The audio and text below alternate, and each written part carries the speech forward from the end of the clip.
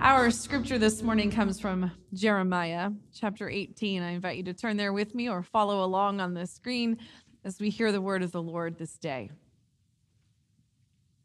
This is the word that came to Jeremiah from the Lord. Go down to the potter's house, and there I will give you my message. So I went down to the potter's house, and I saw him working at the wheel.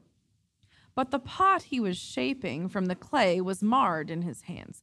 So the potter formed it into another pot, shaping it as seemed best to him. Then the word of the Lord came to me. He said, "Can I not do with you, Israel, as this potter does?" declares the Lord. Like clay in the hand of a potter, so are you in my hand, Israel. If at any time I announce that a nation or kingdom is to be uprooted, torn down, destroyed, and if that nation I warned repents of its evil, then I will relent and not inflict on it the disaster I had planned. And if at any time I announce that a nation or kingdom is to be built up and planted, and if it does evil in my sight and does not obey me, then I will reconsider the good I had intended to do for it. Now, therefore, say to the people of Judah and those living in Jerusalem, this is what the Lord says. Look, I am preparing a disaster for you and devising a plan against you. So turn from your evil ways, each one of you, and reform your ways and your actions. But they will reply, it's no use. We will continue with our own plans. We will all follow the stubbornness of our evil hearts. This is the word of God for the people of God. Thanks be to God. Let us pray. Lord, we thank you for your word and your spirit that is moving already within us and around us. May we even now, in just hearing your word, already begin to know the word that you have for us and help us to be ready to receive in a way that we would not let it fall to the ground, but would be actively a part of allowing it to fulfill the purpose it hasn't been intended for. So now I pray that you would take these words of mine, that you would turn them from water into wine, because, Lord, we know you will take even the simplest of things and do miracles with it. So do it even now in our midst this day. In Jesus' name, amen. At the beginning of the summer, I got a message from a friend of my aunt's, and she said she had some items that were hers and wanted to know if I would like them.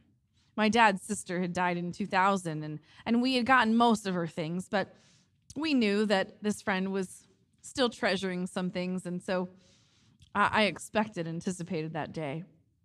So I said, of course, send them to me. And I received 8 boxes from Seattle, Washington. And don't worry, they weren't that big, but she packaged things so well that 8 boxes came. Now, in those boxes, as I was going through things, there were a couple of photo albums and some old letters, something from my aunt or my grandmother had written to my aunt, really precious things. But then there were other things as well.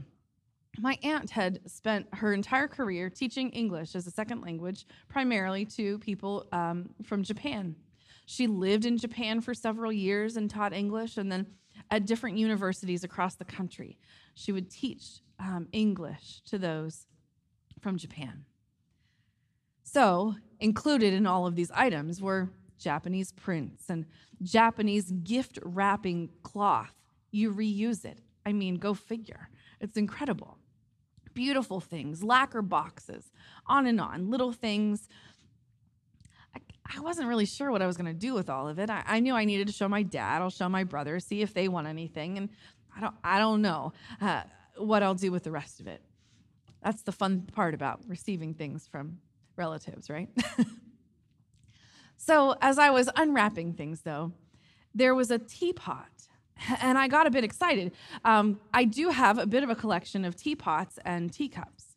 And they all have they're all very sentimental to me, from someone special or a part of the family or from a travel of some kind. So this was very exciting for me. Of all of the things, this was something I knew I would cherish. So here's this teapot.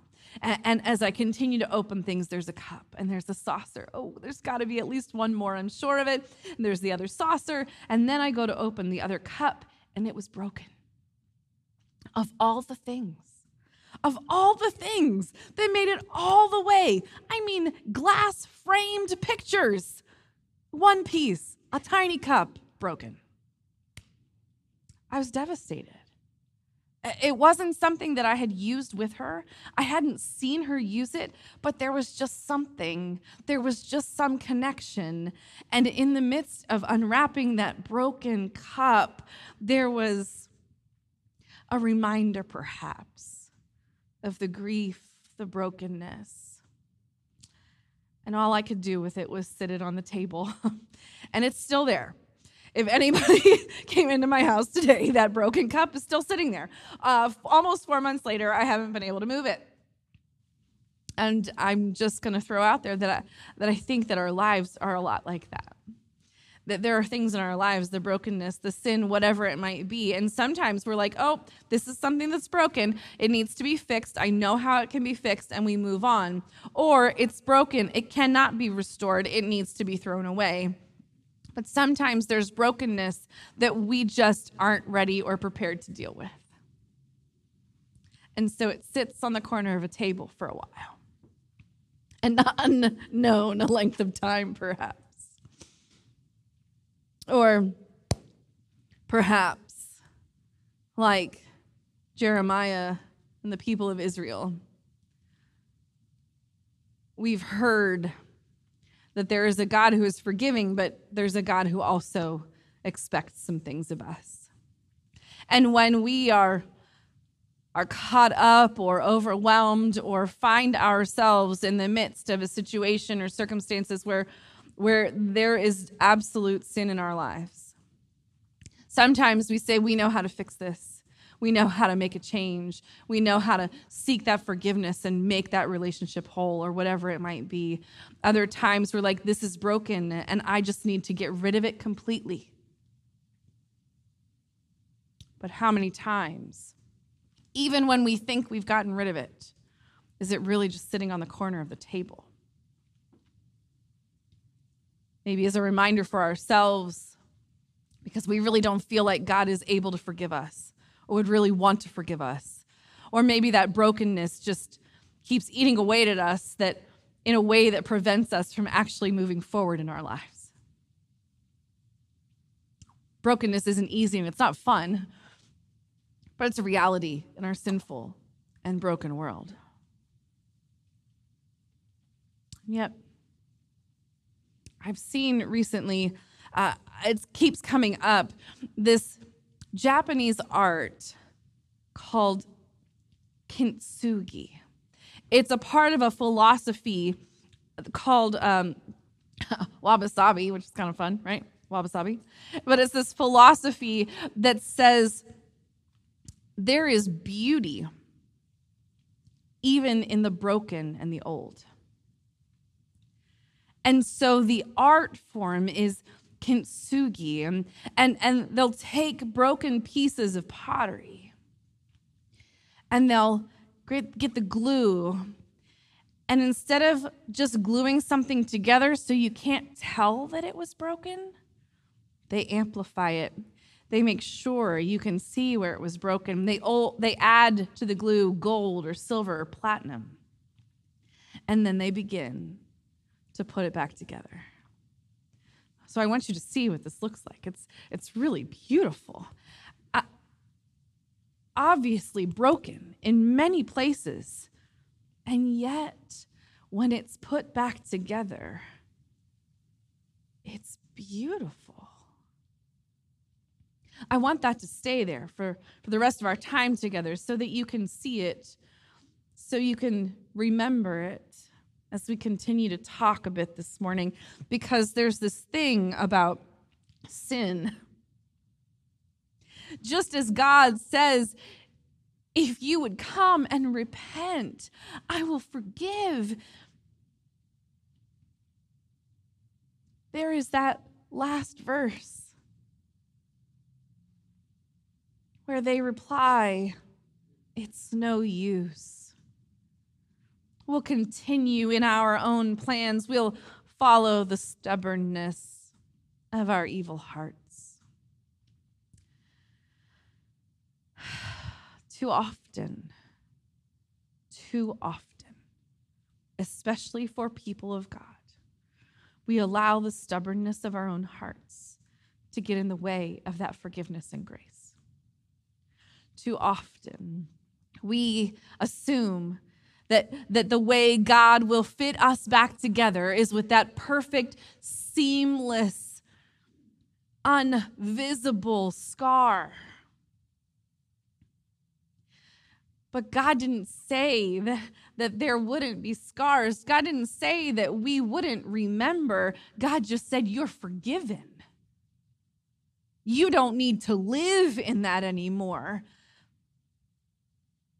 What if we allowed ourselves, instead of wanting and seeking that visible perfection, what if instead we allowed ourselves to see how God heals and restores and brings beauty from our pain and our scars? Just as that potter sat at the wheel with a marred piece of clay, he took what was marred and reshaped it in a way that it would be even more useful, even more beautiful, even stronger.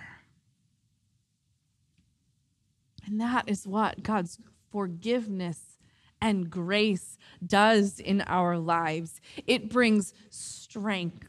It brings beauty. It displays purpose. But it doesn't mean that we don't have scars. Our God is a redeeming God. Our God is one who will use everything that happens in our lives, even the ugliest of things. God can use them. How many of us, if we would simply be willing to admit to a few scars, would then also be testifying to the goodness and the beauty of who God is? Because yes, even though I may have scars, it's because of God that I've come through them. It's because of who God is that I can be a person of love. It's because of who God is and what God has done to put me back together, to give me such beautiful scars. He's brought beauty from those ashes. He's brought joy from my despair. So I wonder if perhaps we might remember the very scars that Jesus bore and see the beauty that comes when life is offered. I think I might try a little DIY project. I'm going to see if I can find that right kind of epoxy, mixing it just so, adding a little color to it. I think it's time for that cup to not just be on the corner of the table in pieces, but allow it to be put back together and seen for the beauty it is.